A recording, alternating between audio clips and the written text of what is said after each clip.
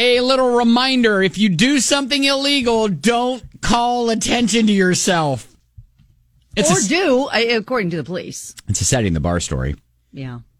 If you can manage to make it through the day without shining a laser at police when they're looking for you, you're doing okay. Wow. Wow. It does make it easier for them, though, if they need to speak with you. I mean, they're literally already looking for you. You're like, deet, deet, deet, deet. What is happening? Like, what in the world? Congrats, Hoosiers. So police there in Columbus, Indiana, received some reports last week about someone shining a laser at planes near a small municipal airport. That's a no-no. Are these kids, like, playing around with We'll laser get to it. We'll get to it. So this police officer was driving out to the airport to see if he can figure out who was doing it. No luck at first until the same police officer was driving around 20 minutes later when Christopher decided he was going to shine the laser directly at the cop's patrol car. How old is Christopher? He's 49. 49? Yep.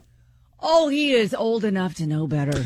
Yeah, Christopher got pulled over. They found the incriminating lasers in his car, also found some drugs and some other stuff that they wound up arresting him for. So, alrighty then. So that might have influenced his behavior choices. I don't know. I'm guessing. But because what in the why? Why, sir?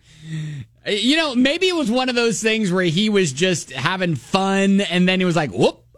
They're not cats. Why are we doing that? Didn't know that it was a police cruiser that he was shining it at until it got closer. And he was like, oh, no.